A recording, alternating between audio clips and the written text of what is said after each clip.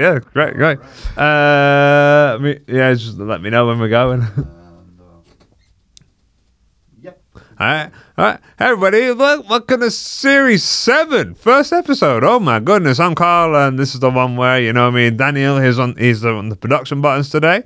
And the hot seat is someone that I've been thinking about. I've always thought I've wanted to get this person on, but he's a comedian. There's a hell of a story. Mr. Phil Green, hi. Hello. How are you? I'm good. I'm glad you've been thinking about me. That's nice. Oh, mate, just don't tell the missus, right? Just keep that between us and the 10 listeners that we're getting today. Yeah. How have you been? I've been all right. I'm a bit hungover. If Okay. I'm completely honest with you. What happened? Well, I'm not really a drinker, but I was gigging in Norwich on Friday, and I stayed up there, and I went out with some comedians till quite late, and then got back less late, and then realised I had to go out for dinner with a load of mates last night. So. Yeah, I'm still pretty drunk, but I've had 3 Red Bulls today. Yeah. To be wired to come here. Good. So that's very respectful. Toxic combination of wired and hungover. Very respectful of you. Thank you. I think so. So was it a paid gig or was it unpaid? Or do you not know? That's the face of a man? No, it was. It was, but probably not so much that it justified the expense of going there. But it was one of those basically. But it was a great gig. I would say that. Oh, sweet. Was that was Martin Westgate, right? It was. Yeah. Wonderful. Great shout out to Martin Westgate. Yeah, he's doing so well. Like the fact that he's taken over whatchamacallit, Mirth Control now, hasn't he? Yeah. He runs that, and then he runs Humor Comedy, which is like the Norwich comedy circuit, really. He does a brilliant job, and he's really calm and collected as well, which not all promoters are. So yeah, he's a good guy. I like him a lot. So who are your top 5 worst promoters then? Okay. Come on. So no, I'm not going to go through those, man. I can't say that on this. No. Even your 10 listeners some of them will be connected. We'll do that off pod. We'll do it off pod, yeah. So, you grew up in Wales? No. Okay, no, right, okay. Let's start the pod. Yeah, but good research. No, my parents did. Okay. So I have a lot of Welsh family. But I grew up in England. I grew up in Surrey, but I spent a lot of time in Wales, and still do spend a fair amount of time in Wales, actually. So I grew up in England, but I don't feel like fully English because there's so much Welsh influence. Welcome to the club. Yeah. There you go, man. It's true though. I think if you got parents from like a small country, like with a lot of pride, it's kind of drummed in. And even if it's not drummed in a kind of direct way, it's there on lots of levels. Like there's a lot of slagging off the English culture, so that's kind of what you grow up with. So although I sound very English and look very English, I sort of don't feel fully English. I feel a little bit Welsh. See, that's why because I knew that your parents were Welsh. Yeah. So I just assumed that you grew up there, but obviously you're wrong. So I was going to say you've really lost it. You did a really good job of losing the accent. Yeah, I did. So in my house, growing up, my dad spoke fluent Welsh. My mum doesn't speak Welsh, not really, but my gran lived with us until I was about 15. She's a fluent Welsh speaker, and they tried to teach me Welsh. It's a really hard language to learn. So I kind of rejected it, but now I do regret it because it was dying back then, like 80s, 90s was a dying language, and then it's been massively revitalized in the last 20 odd years. And when you go to Wales now, it's much more commonly spoken. It's such a hard language to learn, man. But I kind of feel like I should have bothered, but I'm too old now, I can't be bothered. Yeah, I get that. Yeah. I mean, you do look about 20. What do you mean you're about 25, right? Thanks, okay, we won't say the real age on it. It's fine. No. So I want to talk about your show, your Edinburgh show. Yeah. 90s baby. 90s boy. 90s boy. Yeah. 90s boy. I thought I was the one that was hungover. 90s boy. So why the 90s? Because I was born in the 90s. Yeah. But so that meant I didn't necessarily grow up in the 90s. Yeah. So what is it about the 90s culture that made you think that is right for an Edinburgh show? Well, it wasn't actually because I wrote the show at the end of 2019 to take it to Edinburgh in 2020, and obviously that didn't. How did that? What happened? Well, there was it's a long story. It's a thing. Okay. Yeah, you might pass you by. Anyway, so I did it once at the beginning of 2020, and it wasn't called that then, and it wasn't really about the 90s then. But what was it called? It was called Warrior Princess. And it was kind of about being diagnosed with ADHD in adulthood. There we go, ADHD boys. Yes. and but then it was quite reflective. It was going back and looking at how things in my life made sense because of because of that diagnosis, like things that I kind of beat myself up about in the past. I'm sure you've had this as well. And then you go and go, oh, that's why. So because it became quite reflective, it became a lot about the 90s because that was my teenage years. So I started to kind of realize that was where there would be quite a lot of interest. And then I started talking a lot about 90s music and 90s culture and stuff. And I worked a little bit with a director, and he said, you need to name it this, because there's a real interest in like 90s nostalgia at the moment. You know, that 30-year cycle thing where things like come around 30 years later. And that's what we're in at the moment as well. Like Gen Z is walking around in 90s clothes and listening to, or what they call it, crate digging, when they go and listen to like music from that era and stuff. So it's very kind of in. That's why it wasn't really my preferred name, but I think it was the right thing to name it. And it definitely got like a massively mixed crowd, because there were people at my age that were coming to see it, obviously, because they found that nostalgic, but there were also a lot of young people that came to see it because they were interested in what the 90s was. And and there's a retro thing, but actually there was quite a lot of people that came because I talk about ADHD and talk about neurodiversity, and a lot of people who came either have it or think they have it, or their kid has it or something like that. And a lot of the messages I'd get after the show were about that, like asking about, how did you find out, what books did you read, blah blah blah. It was great. I really enjoyed it, and I kind of didn't want it to be too serious, which is why I wanted to talk about shit 90s stuff too, like some of the worst music from that decade. There was a lot of bad stuff. I don't know, how dare you. I'll have you know, the Venga Boys were amazing. They were amazing. All right? But the thing is, you know how there's a lot of stuff like that is shit, but you love it. Yes. And there's a lot of that from 90s culture. So, but we all know it's shit, but we all still love it. Yeah.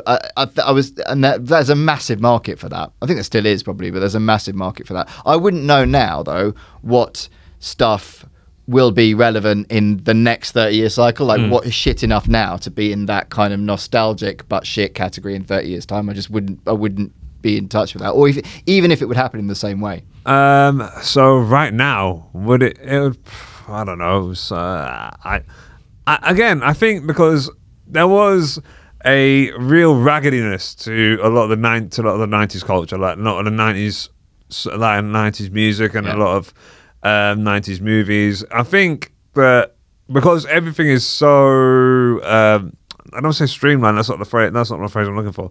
I think it's so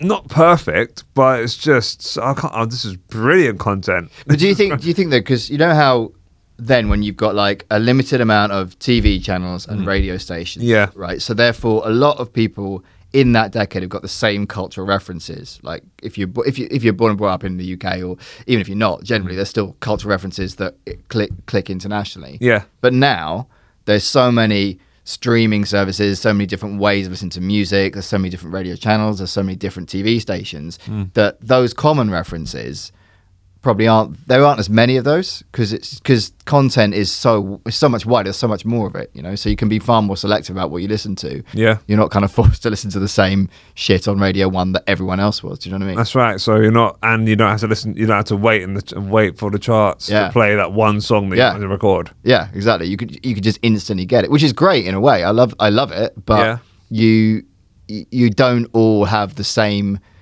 cultural experiences. You can be far more specific about what you like and really dig into that really quickly and really easily in a way that you couldn't back then. But you don't necessarily. I don't know if in 20 years' time you look at somebody who is, let's say, in their 30s or 40s, who was a teenager now, that would necessarily have exactly the same reference points for that reason. I don't know. Yeah, I mean, I don't think there really was something to be said about the kind of things that we did back in the 90s and the 2000s, like for example, just waiting and listening to every single song in the charts until that one song came on, and Top of the Pops. I don't know about you, but it was a Friday ritual for us. Yeah, absolutely, it really was. And the thing is, like, it's weird because you can listen to that on the radio, and if it was a song in the top 20, it was going to be on the radio on loop anyway. Yeah. But you'd still want to watch it being performed live on TV. Live. Yeah. Live. Yeah, live. Which really was most pop bands would never perform live on Top of the Pops, but Actually, most bands didn't perform live on Top of the Pops. really, Yeah. I was listening to another I can say Jack Mate's podcast, and he had was it Jack Mate's? It was Parenting Hell. Yeah. And they had someone from quite a big band. I can't remember the band's name, but they were talking about Top of the Pops and going on Top of the Pops, and they said that it was. Yeah, after like their second performance, they just didn't do live anymore at Top of the Pops because no one else was doing live. really. So Yeah. you look less slick than if you were doing your slick. live. That's the word I was looking for. Slick. There you go. Oh, you smart son of a bitch! I love you. Good. You've got to remember what that relates to now. It's like 3 minutes ago. But yeah, no, I know. Slick to do with everything that we get to other kids get today compared to what we get what they had in the 90s. Yeah. This is when you shouldn't have 2 people with ADHD on a podcast. No, it's true. I think it makes great content. To be fair, that's true. One of us will be wandering off at any one time. But yeah, but there was still something, I don't know, magical about that many people in a studio. Just the kind of energy in the room as well. Like there wasn't anything. I'm gonna burst your bubble again. Go on then. It was Top of the Pops. Pre-filmed. Yeah. It was pre-filmed, obviously, but it was literally just 2 rows of audience at Top of the Pops. Oh God. Yeah, they just filmed it really, really well. I'm glad I've done this show already because you fucked my childhood by giving me these nuggets of information that I don't need to know. I'm so sorry. Yeah, well, you should be. Yeah. Okay. Well, I'm glad you wrote the show. I'm glad you wrote the show first. So yeah, I'm glad I did too. Otherwise, it'd just be me standing in a room crying. I thought there were more talking about how Carl Wolf destroyed the concept for the show. On Top of the Pops. 20 years later. 20 years later. Yeah. Oh Jesus! But no, Top of the Pops was great. But what else was it about the 90s that made you think that is right? I think that there's a shared nostalgia about shit pop music. I think there definitely is a bit of that, and you still like you hear that a lot, and you hear that a lot in, well, not that I go to clubs, but I know that there's a big thing with teenagers now, like finding that stuff, and I think they speed it up. Yeah, like Friends. Yeah, they're finding Friends now. Yeah, exactly. Right. Yep. So there's a big thing for that. TV, less so. There are things like Friends that they're finding, but a lot of 90s TV comparatively is a bit shit now, but there are some nostalgic stuff. How dare you? How dare you? I'll have you know, Blind Date was phenomenal. But the thing is, right, if you put on Blind Date now to... Please don't put on Blind Date. No, don't put on Blind Date. Just don't do it. But the concept, right, was the precursor to a lot of stuff that is now on TV, right? Love Island is like it's about a million steps away from Blind Date. Take Me Out is Blind Date. There you go, right? Yeah. So therefore, that's the kind of, that's how it initiated, and then this is the evolution of it to the dating shows that you see now. So there's still a lot of stuff that it was important back then, but it just wouldn't be relevant or necessarily accepted, I don't think, as good TV now. But yeah, I do. Have you seen Saturday Night TV now? Yeah. I think Blind Date would fit right in. You know, I actually would. I know I would still watch it. Yeah. Yeah. But so there's a bit about that. There's quite a bit about politics. I talk quite a lot about the kind of mood of the time and the kind of New Labour movement as well, because I was quite into that. So there's a fair bit about that. I actually thought that people would care more about that than they actually do, but I cared about it at the time, so I talk quite a bit about that. But it is mostly about kind of, and it's a little bit about attitudes to mental health in the 90s. So talking about having ADHD and knowing about it now in your adulthood, but not knowing about it then, and the way that those things were kind of either dismissed or there was just a lack of awareness, really. Yeah. So it was just, that kid, not very good at concentrating.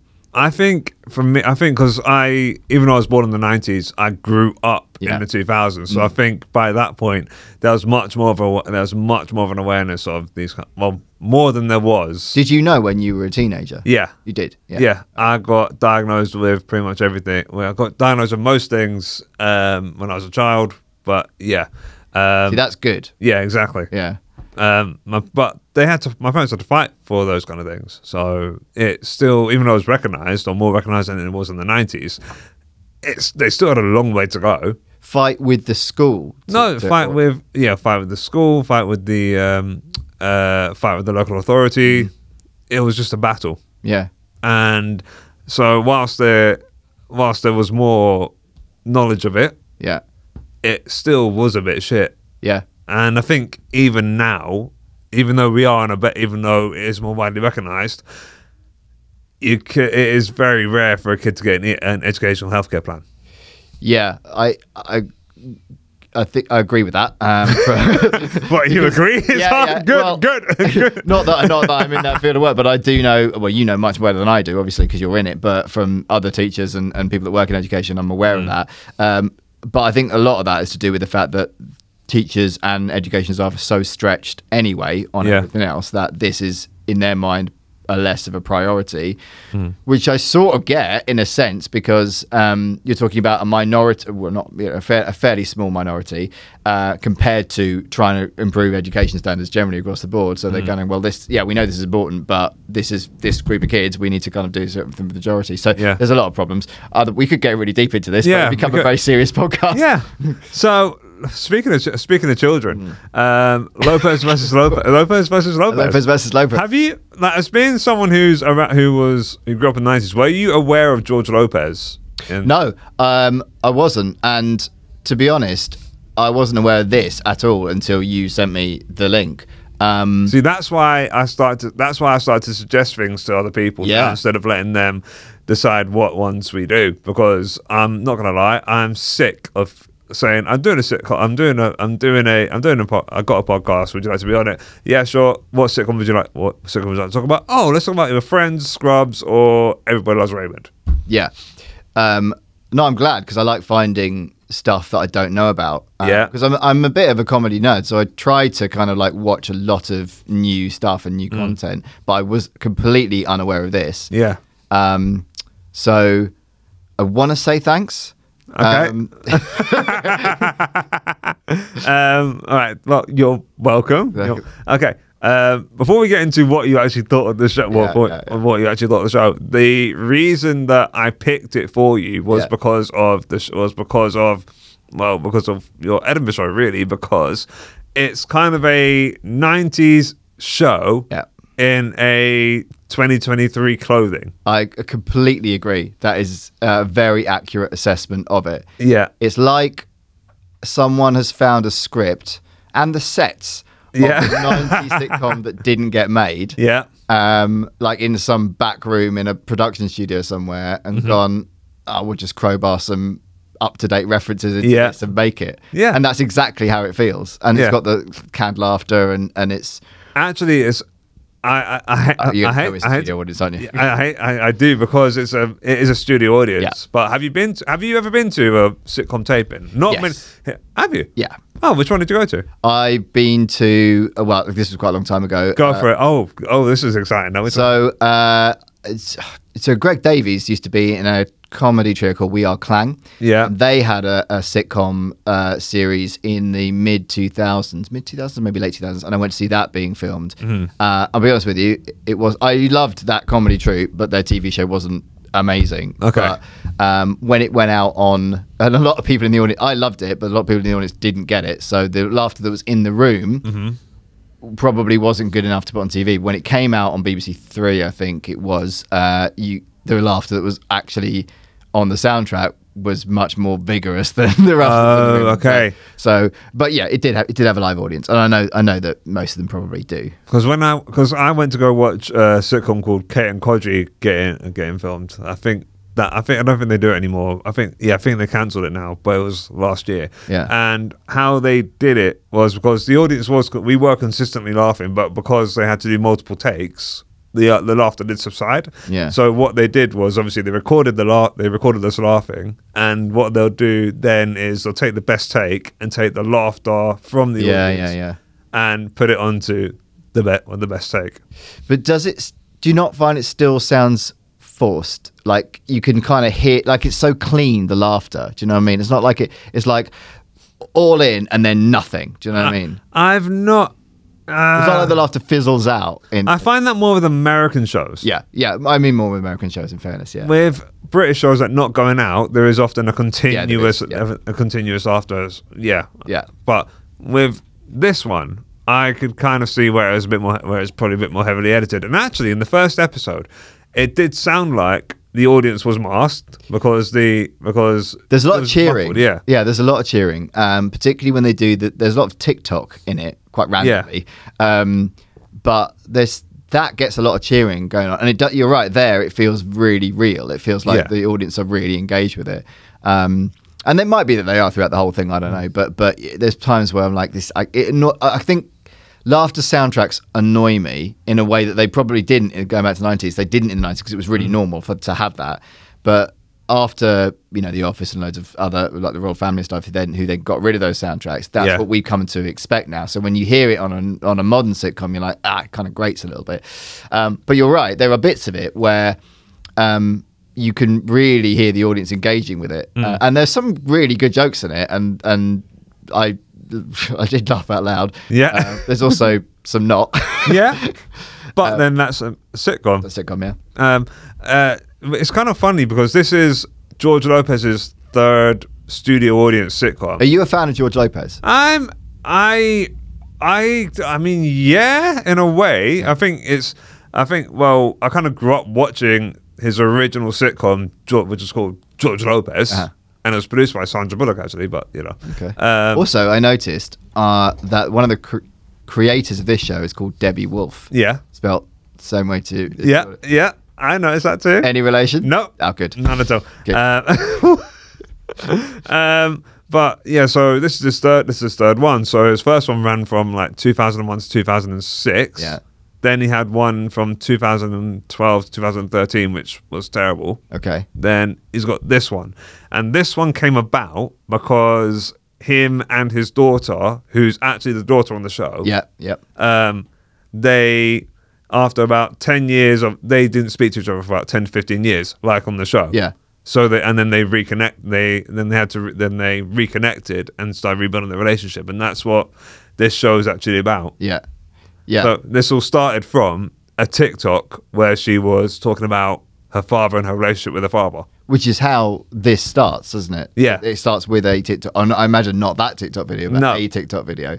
I mean, the concept's good. I think I like the concept of it. And I quite like her, actually. I think she's quite likable. He's not so likable, but then he's not really supposed to be, I guess. No, he's a sitcom dad. Sitcom dads are not meant to be they're the heart of the show. But they're not meant to be the likable ones. You're meant to like everyone else around them. You're supposed to like kind of root for the dad in the way. But everyone else is supposed to be the nice one, and they're supposed to be the kind of like the idiot kind of thing. I do like the one bit I think is really good is because the daughter has a son herself, so his grandson, and I don't think they're married, but her boyfriend, the dad regularly refers to him as he may or may not be the dad. That's really good.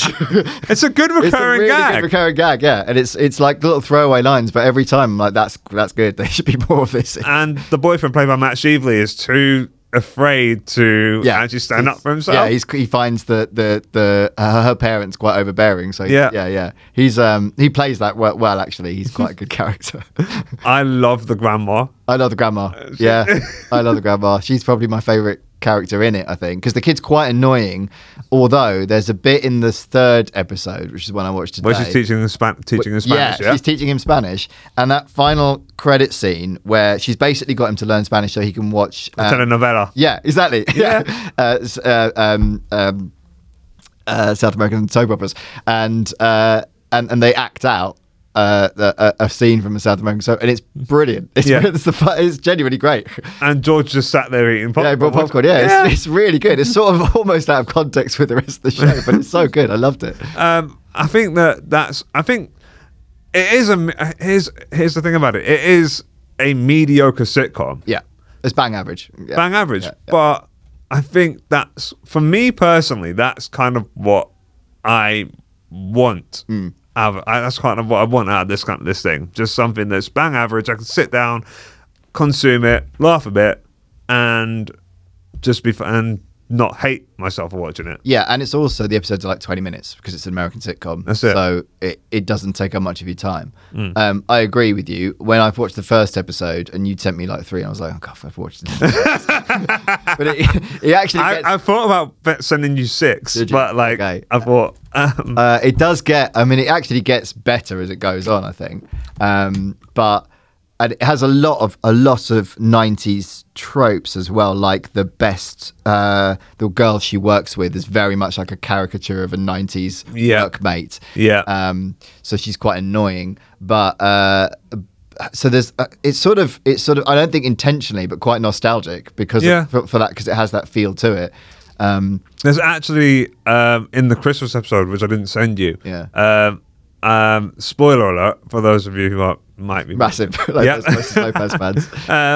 The family, well, the actors in the family from his first sitcom actually turn up and are the same characters as they were in the first sitcom. Oh, that's quite cool, actually. I like that. And George is just like, because it was called George in that sitcom, and he's also called George in this sitcom. Yeah. And he's just like, oh, what's your husband? I like that guy. That's good. Okay, I might actually watch the rest of that just to see that. It's really nice. Yeah, there's bits of it you're like, I wish I did more of this. Like they do a lot of actually the sort of more up to date references. They actually sometimes they're the best bits. Weirdly, even though they feel kind of forced in, but some of the funniest jokes are around those bits. Yeah, I think. But there's a lot of bad jokes in there as well. Yeah, but then, what American sitcom doesn't have a string of you're right. bad jokes mixed in with the good? Yeah, it's true. But then any studio audience sitcom has those kind of jokes. It does. Some more so than others. Some more so than others. Is that what you're trying to say? Yeah, this isn't a classic. It might become it, but it isn't unwatchable. You're right. And it weirdly also tries to make some quite important social points about it's like some social commentary in there as well. Yeah. And again, that kind of feels forced, but actually, the jokes around them are quite good. And that's a classic thing from American sitcoms. Like I remember Fresh Prince used to do quite a lot of that. So did Saved by the Bell. You know, they talk about social issues, and it kind of does do that, which I don't mind. And I sort of think it's probably quite important that you get that in some sitcoms. So although it's a bit clunky, you do know that now that you mentioned Saved by the Bell, that is going to be what we're going to talk about the next time you come on. I wish I'd been invited to that one because the knowledge of that is so much better. But I love Saved by the Bell. But I probably wouldn't. Have you seen the reboot? Not the most recent one. I've seen. They've done a few ones over. Yeah, they did the college years. They did the new class. Yeah. I've been through them all, man. Don't worry. Man. Yeah, you've got a lot of time on your hands. Oh yeah. Yes. I had just Since you doing less comedy and not drinking. The trick is just have no friends in high school. Yeah. That's all you need to do. That's why I was a lot in the 90s as well. Yeah. Yeah. Is it good than Saved by the Bell? Not seeing it, but apparently it's all right. Okay. So I'm going to watch it, and you know what? Next time I have you on, we will talk about all things Saved by the Bell. So, Saved by the Bell, the original. Oh no, it'll be Good Morning, Miss Bliss. That was the original 5-episode series before it became Saved by the Bell. Okay. Then we'll talk about Saved by the Bell. Then we'll talk about Saved by the Bell, new class. Then the college years, and then actually no, new class. New class. I think it was college years. Then new class. Because Screech is in new class. He's in all of them. He's in all of them, but new class he's the only one of the kids, isn't he? In new class. Mr. Belding's in it as well. Yeah. But the college years is all of them at college. Yeah. No Mr. Belding. That's right. Yeah. And poor for that. And then the reboot is with everyone apart from Dustin Diamond. Yeah. Rest in peace. Yeah. Yeah. It's very sad, actually. It is, yeah. But I'll tell you what isn't sad, Lopez versus Lopez. Nicely brought back. I think they do. I think, like you said, they do deal with some things. They do deal with some social issues really well. And I think the contrast of old school and new school really comes into play with that. Yeah. Where the sort of progressive daughter versus the kind of slightly stubborn, stuck in his ways dad. Yeah. Good. And actually there's one on anxiety. That's what I was getting at. Yeah. That's quite well dealt with, actually. I mean, it's again like clunky, but it does make the point quite well. Yeah. And it kind of, George has to re-examine his upbringing. Yeah. And the impact that it's had on him. Yeah. Because at first he's very dismissive. He is, yeah. And then... And of her taking anti-anxiety medication as well. Yeah. So again, going back to like old attitudes to that kind of, those kind of mental health conditions. Yeah. And he's of that generation where you just get on with it. You don't talk about it. Yeah. Yeah. I feel like I'm kind of like in between. That mindset's kind of like in between. I'm not a get on with it, like don't talk about it kind of person. Yeah. I'm more of a get on with it, but talk about it. Only take medication if you really need it. Okay. Kind of person. Yeah. I would agree with that. Yes, because the thing is, I'm of that generation where we didn't talk about it, and you just go, "Oh, just concentrate."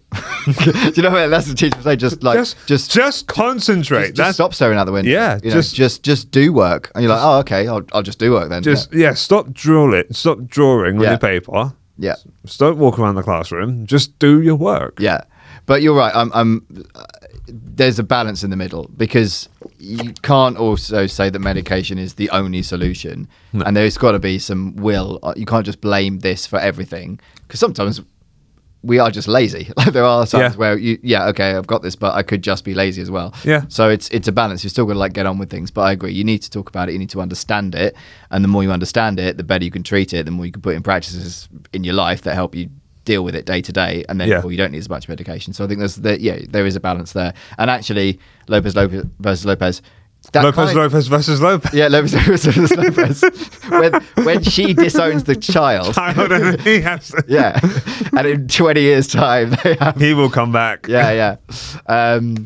They kind of deal with that quite well, actually. I think because she's not completely dismissive of his attitude, and it's good. I like that. What do you think of children in sitcoms? Like generally, they're annoying. I can't think of many where they're not annoying.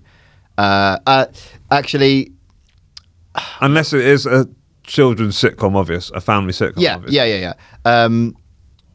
What was one I was thinking of? And this is, I know we're not nobody watches it anymore, but in the Cosby Show, the granddaughter in that, who Raven Simone, was brilliant. Yeah, she's a brilliant character, and had some amazing lines. I thought she was terrific. And in Modern Family, when Lily is very young and Manny is very young as well, and Luke actually as a very young kid, they're very good, I think. Do you mean Alex? Because Lily's like, are you talking about Lily when she's a baby, or like Lily so Cam and yeah. So she gets really good lines. She does. And most of the lines she says are a joke. Like, they don't give her anything other than jokes to say, to be honest. Or certainly early on, when she could just about talk. But I did find that very funny. But I thought Luke, as a kid, was brilliant. I think that, Steve Levitan, who at least co-wrote but created Modern Family. Yeah. It feels like that he and Christopher Lloyd, Steve Levitan and Christopher Lloyd, not that Christopher Lloyd, it's a different Christopher Lloyd. It feels like they actually have met a child. Yes, it does. Whereas some of these other sitcoms, it's like, oh, okay, this is what an adult who hasn't spent much time with children thinks a child would say. Yeah, I agree. Because it's often the case, and I know that I've said this about Lily, but they only give the kid a funny line to say. The kid doesn't have any chat other than that, and you're like, well, that's not realistic. So it does become difficult to believe in it as a character. And I know they do that with Lily and Modern Family, but Luke, they do that with, but they also make him a real, like, you believe he is their child. Yeah. Right? And a lot of sitcoms just don't, like in Friends. It's hard to believe that Ben is Ross's child. He's just a kid that pops in occasionally. And we barely see him. Yeah, we barely see him. He doesn't really seem to have a relationship with him. It's hard to believe that. And there's a lot of sitcoms where that's the case, I think. But I agree with you. It's a lack of research by the writers on what children actually say. Yeah. I think I really hope that because of how because the writing can actually be quite good in Lopez versus Lopez, Yep. and the character, and they've shown that they can develop characters. I hope that they do develop the child a bit more. Yeah. Because He's not. I have to say, he's quite funny. yeah, There are. he's not unlikable. He's not unlikable. Especially in the especially when he has been his grandma's trying to teach him Spanish. Yeah, that whole sequence is brilliant. That in fact, he's great throughout that whole episode. He's also and actually, to be fair to the writers, that I think is how a manipulative child would react. Yeah, I agree. And there's a bit where he comes downstairs dressed as an adult soap opera character with a moustache and everything, and the studio owners are going nuts for it, and you can see him waiting for that laughter to die down. You're like, this kid is professional. Like, he could really read the audience. He's really expressive. He's a really good actor, actually. I agree. I think there's a lot they could do with him, but he's annoying, but he's also good, if that makes sense. Like a child. Like a child, yeah. like most children. They found a kid that can act well, and I think but they do the classic thing of just giving him funny lines, but he does deliver them well. Funny that in a sitcom they give you funny lines. Yeah, weird, I know. But you know, when it's a sitcom like where every single thing has to be a joke, it can get a little bit tiring. Whereas I think the best sitcoms, there's a little bit of pathos and there's a little bit of they set it up where you believe it, because they do have normal conversations where not every single line is either a shit joke or proper punchline. I agree. Have you watched Roseanne? Yes. Okay, because I'm making my way through that at the moment because I watched it quite a bit as a child growing up, and now I've got the DVDs and stuff. Yeah. I think that's one of those rare studio audience sitcoms where they actually don't have a joke every 30 seconds. No, they don't. There's a lot of heart and tragedy in Roseanne. If you watch it over, well, you obviously are, but watching it over years, you really believe in them as a family because they do have conversations where they're not. In fact, there's whole sequences where there's no jokes in it at all because talking about something really serious. I agree. I loved Roseanne, and at the time there wasn't really much like it. Because it was around the same time as Cheers, and Cheers is very like line, joke. Although it does have some genuine moments of drama, but like when Shelley Duvall leaves. Yeah, exactly. Like there's proper heart in it. But Roseanne had a lot of that before she went off the rails. Yeah, but even and even the reboot. I think even the 2018 series of Roseanne. Yeah, that was great as well. Yeah, I saw a few episodes of that and it was great. I think that I rarely think comebacks are a good idea. They don't, but I have to say they did it well. And I mean, it's difficult because they killed Dan, but they dealt with that bit quite well. Well, they brought him back, didn't they? They brought him back, yeah. They Dallased him. Yeah, they did, yeah. And everyone went, yeah, okay, fair enough. Why do some people say I'm dead? yeah. But that was almost like slightly meta, and I quite liked that. And there were times in Roseanne where they did that sort of stuff, and I liked that about it. But yeah, it is a shame now, and I haven't seen the Connors. I want to see. I want to make my way through Roseanne first, and then then watch the Connors because I'm really I'm excited to see what they do with her not in it. My mum and dad watched a bit of the Connors actually recently. They said it was okay. Yeah, okay. I will give it a go. I find it hard to see how it, because she's such a central character. But they're all very good characters. They're all very well developed characters in it. And that's what I've heard is that she's created such good characters that were so good that they can stand on their own even without her, even though it's a shame that she's not in it anymore. In a way that I imagine any other sitcom probably couldn't, because it's been, I know it's been going so long, but it was maybe 10 years in its first run, right? And now you come back, but because those characters are so established, you're familiar with them. If that was a comedy that had only run for, let's say, 2 or 3 seasons, I don't think there's any way you can No. continue without her. But now, realistically you can, because effectively it's a spin-off, kind of. Yeah, or a sequel. Yeah, sequel. Yeah, I'll give it a go. But yeah, that was a really important '90s comedy, I think, Roseanne. Yeah. It was like a Friday night ritual thing to watch that and Cheers. Lopez versus Lopez is not that category. I mean, I think it has the ability to. I think it has. If they continue, Have they commissioned a second season? they've commissioned 22 a full season order of 22 episodes. Okay. That's all, and that's usually a good sign, Yeah, it is. Yeah. especially from NBC. Okay. So if they get a 22 season order, generally speaking, they're going to get that. Generally does mean that they're likely to get a second season. If you had this is a question that I love asking people, Yeah. right? And I think you'll find it easier than most. If you had to remake Lopez versus Lopez, Yeah. how would you do it? Have had to remake it. Remake it, yeah. So you got no choice. You've been given like $20 million or pounds or whatever. You've got to remake it. How would you do it?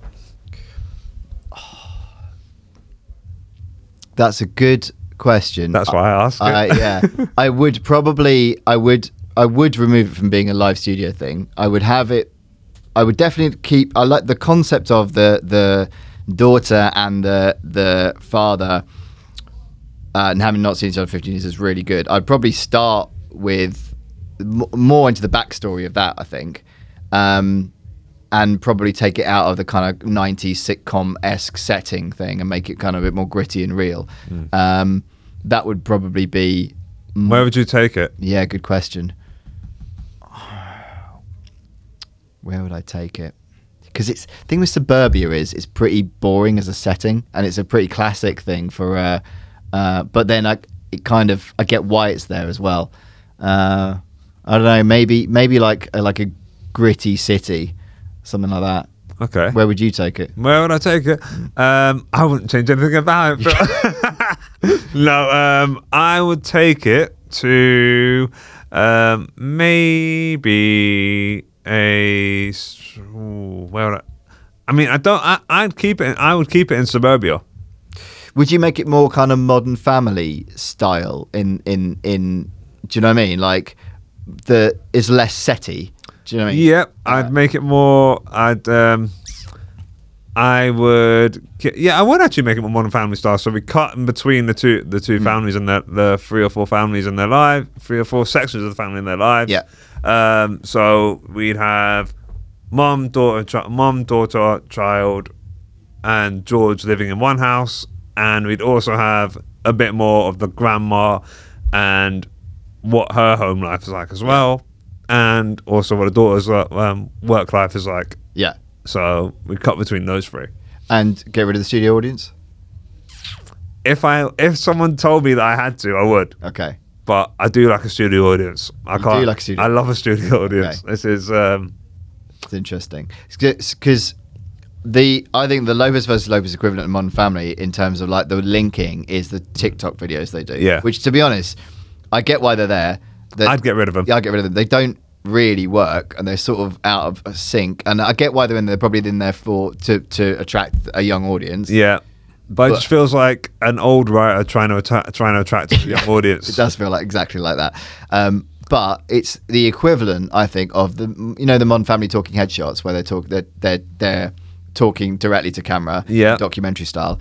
That's what I think that's the equivalent in Lopez versus Lopez. But the thing is, I wouldn't get rid of the talking headshots in Modern Family though, because I wouldn't either. Fantastic. No, I wouldn't either. But that's what I would replace in Lopez versus Lopez. Oh, you'd replace them with the talking headshots. So okay. get rid of the TikTok videos, and I know we're effectively just ripping off Modern Family here. Yeah, so we're basically doing Modern Family in brownface. Yeah, that's right. Great. Yeah. That's fine, that's great.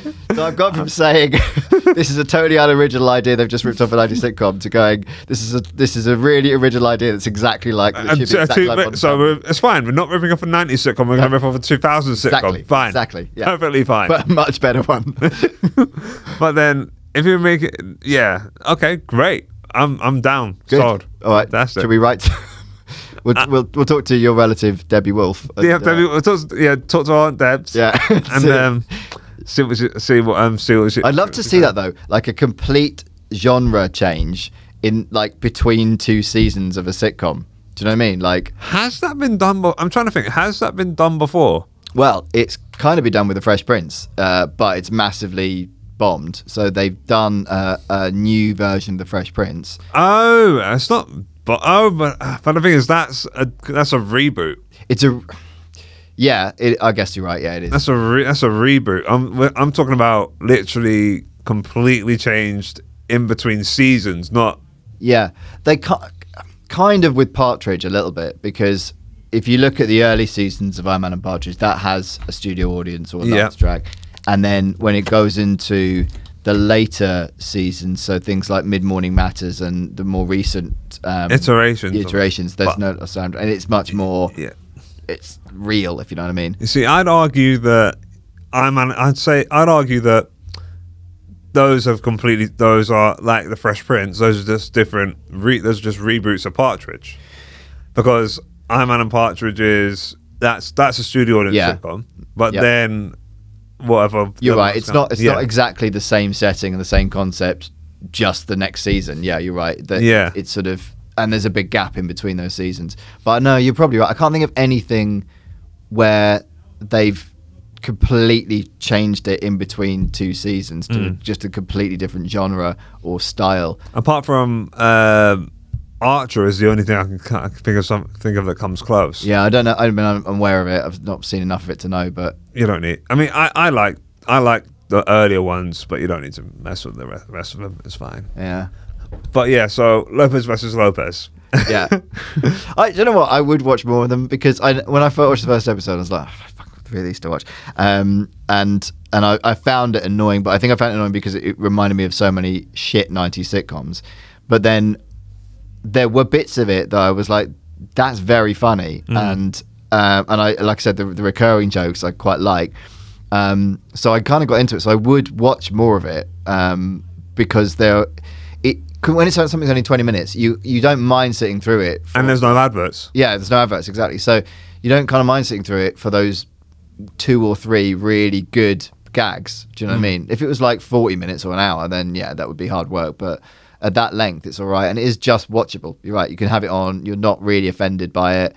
It's all right. And everyone in it's quite likable. They are, yeah, except for the dad. But I think that's because he's meant to be. That's what he's meant to be, though. I wouldn't say that George Lopez is unlikable in the role, though. No, I think it's not his, because it's not because he is. So the concept being that he is a dad that hasn't had a relationship. Left his mom, left his wife, who is the mother of Mayan. And then she rekindles that relationship, but he wasn't there for her when he was a kid. It's not really that. It's more sometimes the way that he speaks to her, and the way he treats people. But you're right. And he's not a bad person generally. He's trying to be a good person. Yeah. And you really do see. And as you get later on into the series, and you do see a lot more parallels between George Lopez's personal life and real life and the character. So the alcoholism and that kind of stuff. In his previous sitcoms, does he play the same character? No, he plays the dad in the first iteration of a George Lopez sitcom. He does play the dad. Yeah. And it's a bit more of a home. Do you remember Home Improvement? Mm-hmm. It's a bit like that, but Latino. Okay. So I see. That's what I'd say it as. So he's a lot more grumpy and hard edge in this movie, in this show, than he probably was in the first iteration. Which probably reflects quite accurately how life's gone, I guess. Yeah. Yeah. Okay. Who's your favourite character in it? I'd say George. Do you really? I'd say George or the grandma. The grandma's really good. And I did have to look up whether she is her actual mum. Yeah. She's not. No, she's not. But she's brilliant. I mean, I think they're all good. I just think that I don't know. I mean, I like the relationship between Mayan and George, but it's clear that she's not done that much acting before. Yep. And Matt Shealy, I think he's okay as the boyfriend, but he's just the character's a bit of a wet blanket. But then he's supposed to be, isn't he? Yeah, I know. George is the alpha male. I know. But I almost think it's not wet enough. Do you know what I mean? Just pour some water on him. Yeah. But I mean, he kind of needs to be there, especially for that reoccurring gag. Yeah. But then again, but you could take him out and it wouldn't really make that much difference. Yeah, but I think it would, because he does need you do need to have the id to the ego kind of thing. So. That's true, yeah. Also, he's kind of her stabilizing influence as well, isn't he? Yeah.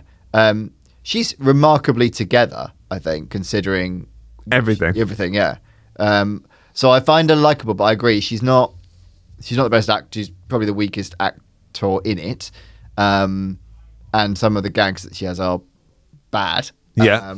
But there are some where I think they're supposed to be bad. Like, she makes bad jokes. That's the thing about her character. There are some where... Well, she's a mom. She's trying to be the cool mom, but not really when you're trying to be the cool parent, you're not the cool parent. Yeah, I agree. But there are some where the gag is just not very good. Yeah. But yeah, it's weird because you're right, she can't really act, but you still kind of believe the relationship between her and the dad, because that is a genuine relationship. Yeah. So it sort of works. But I suspect if anyone else was playing a dad, it would be very difficult to believe them as a father daughter. But yeah, I do you like her? I like her. Yes, I like all of them. Yeah. I think they're all perfectly fine. But if I had to pick, a favorite to least favorite, that'd be it. Yeah. That's how you rank them. Yeah, George at the top. We didn't talk about George's friend though, the guy who. Oh, him. Yeah. Who is he? And how is he? Is this the He guy is Al Madrigal. The guy's he's a comedian called Al Madrigal. Okay. And he's just a long time friend of George's. Yeah. Again, they kind of need that kind of character in there. He's very much a 90s sitcom style comic relief. And that's really weird to say, comic relief in a sitcom. But they're there just to take the piss out of and do stupid stuff. Like, if this was the 90s, he'd be played by David Spade. Yeah, absolutely. Absolutely. And I like the fact that you understand that. Yeah, I do. Yeah. He's only there to be a failure at something and for them to make regular jokes about and for him to say stupid stuff. That's his only role. That said, he's quite good at doing it. Yeah. That's it. Al Madrigal's decent. Yeah, decent enough. What else is he in? He's a comedian. Yeah. He was in. What was he in? Al Madrigal. I can't remember exactly what else he's been in, but he's been in a few things. He's just a funny guy. Yeah. That's all I can tell you about him. Yeah, I did like him. I'm hoping he's in later episodes of this season. Yeah, he is. Okay. Do you want me to send you some more? Yeah, please. Okay. So I looked them up and I was like, I can't find more episodes. And it was weird because when I started watching this, I was like, I didn't really want to sit through 3. And then after I sat through, I was like, because it ends on that episode 3 ends on such a good closing credits bit. Like, now I want to see more. I want to see them do more of this kind of stuff. That is a very, very, very good ending bit. It does continue to be quite sitcom-y, but I think for me, that's quite nice in a way. Yeah. Like a sitcom which isn't trying to be anything other than a sitcom. There are some banging jokes about middle America. Like there's a couple of really good digs at like sort of white middle class America. Yeah. Those are the best jokes in it, I think. Yeah. They're really well observed. And I wonder like how much of that is lifted from his comedy, like his stand-up. Almost a lot. I mean, not lifted from it word for word, but his comedy is very political and very much Latino. I'm Latino, I do this. And that's pretty much it. He's better than that, obviously. Yeah. Because those, I'm like, when that joke, they're so it's so much better than a lot of the other jokes. You're like, that's really good, and it just sometimes just comes out of nowhere, and it's like a throwaway line. So I do wonder. I did wonder that whether that's kind of his normal material that he would do on stage. Yeah. Yes. But it's very good. And stuff about his family and his grandma as well. Yeah, absolutely. So the stuff about his grandma talking about, his grandma locking him in a cupboard and things like that. Yeah. That's likely that it did happen. Yeah, I can believe it because it's too obscure to not be real. Do you know what I mean? Like, yeah. You wouldn't naturally write it. So there's definitely a lot of it. You feel like, even though it is sort of cheesy, slightly dated sitcom style, it does feel like quite real as a life story, you know? Yeah. So yeah, that does come across. It does feel like there's pathos in it. I do believe that they brought a lot of reality into it, despite the kind of cheesy setting of it. How long have we done? Manager? 5 minutes. We got 5 more minutes. Okay, cool. So Phil, do you want to look into that camera? Yep. That camera there, and just say to people where they can find you, promote your stuff. Go. You can find me on social media at Phil Green Comedy on pretty much all of them, because I'm a needy whore. I'm doing a show, the show we've been talking about, 90s Boy, for the last time at Soho Theatre on the 3rd of March. There are some tickets still available. Please come. And I'm doing a new show this summer. So go on to my social media channels and I'll be posting dates about it. Is that the upstairs Soho or the downstairs? Upstairs, of course, it's upstairs. Lovely. Yeah, I love that space. I can't feel downstairs. I love that space. I love that space too. It's a great room.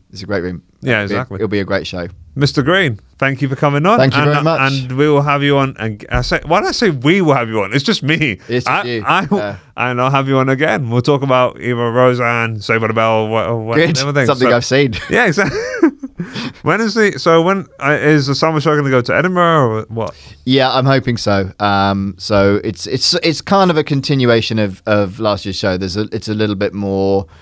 It's more silly, but also a little bit more gritty, I suppose I'd call it. So yeah, I'm developing that at the moment, but I will be doing a couple more of my old show this year, and then working on the new stuff. Okay. Well, I'll try and get you on to promote the newer show nearer the time. That'd be lovely, man. Cool. All right. See you. Always good. Oi, that was a podcast. That was good. Thank you, Daniel. Thanks, man. We really took Lopez versus Lopez.